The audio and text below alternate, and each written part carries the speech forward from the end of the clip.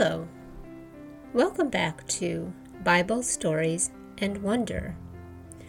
Here we wonder about God's special people and God's special stories. Let's take time to wonder. Today we are going to listen about a story with a promise, a story with animals, and a story with a gigantic boat.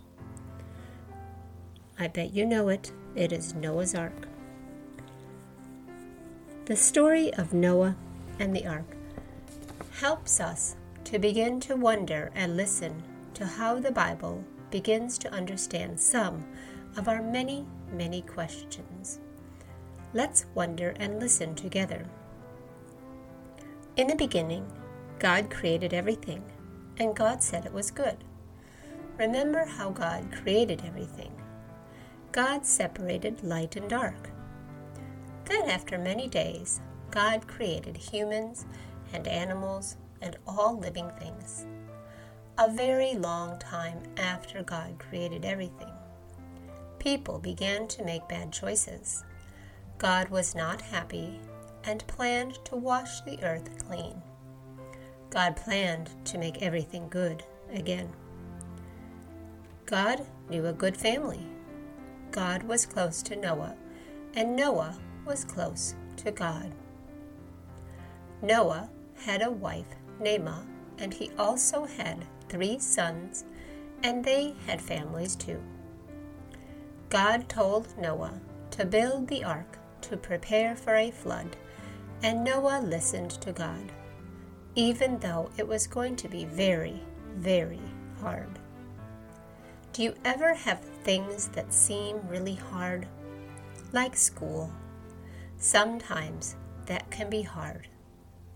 Maybe making something like a Lego creation. If you are missing one piece, that is hard. It can be frustrating. Is it hard to be nice when you don't feel nice? That can be hard too. Is it hard to stop playing and do something you have to do? It certainly can be hard. In all these hard times, we remember God can help us, even with things smaller than building an ark. Do you think Noah was afraid when God told him to build an ark? I don't think so. Noah was a good person and was so close to God. He trusted in God's plan and knew that building the ark was hard but the right thing to do. God often gives us courage and strength when we believe in God.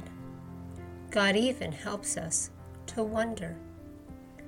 God told Noah how to build the ark. The ark needed to be almost as high as a 3-story building with 3 gigantic decks. Picture in your mind a boat, an ark that is so long that 2.5 fully assembled space shuttles could fit inside. Yes, I said space shuttles. That is something to wonder about. God told Noah to build the ark with a roof so it could not leak. God also told Noah to build the ark with a special type of wood. God was very specific. God gave Noah plans. Plans often help us understand things. Noah listened when God said to bring 2 of every single living creature and seeds to sow onto the ark. The creatures that walk on 2 feet, those that walk on 4 feet, the creatures who slither and slide, and the creatures who fly too. The creatures came. They also listened to God. When the people and creatures came aboard the finished ark, it began to rain. It rained, and it rained, and it rained. We can certainly wonder about how much rain there was. It rained for 40 days and 40 nights. Water covered everything. But the ark and all who were on the board were safe. with God's help. They trusted God for safety. After 40 days and nights, the rain stopped.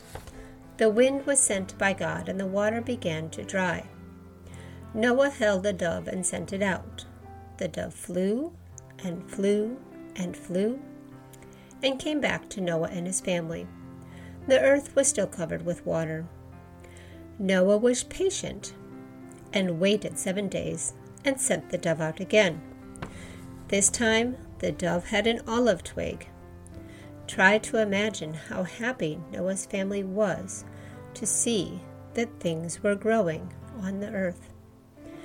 After 7 more days, Noah sent the dove out again. This time the dove did not return.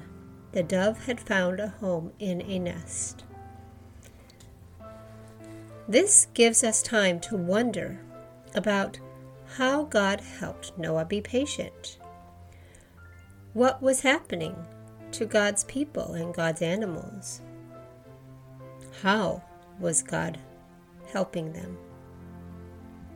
God made a covenant with Noah and his family.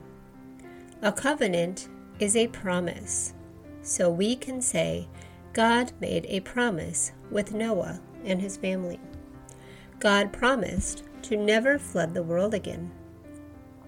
Sometimes some people remember God's promise when they see a rainbow after it rains. The rainbow reminds us of God's promise to all living things. I would encourage you to think and pray and wonder about God's promise the next time you see a rainbow, and we can wonder about the light and the colors in the rainbow. Thank you for listening. Take time to wonder this week. Goodbye.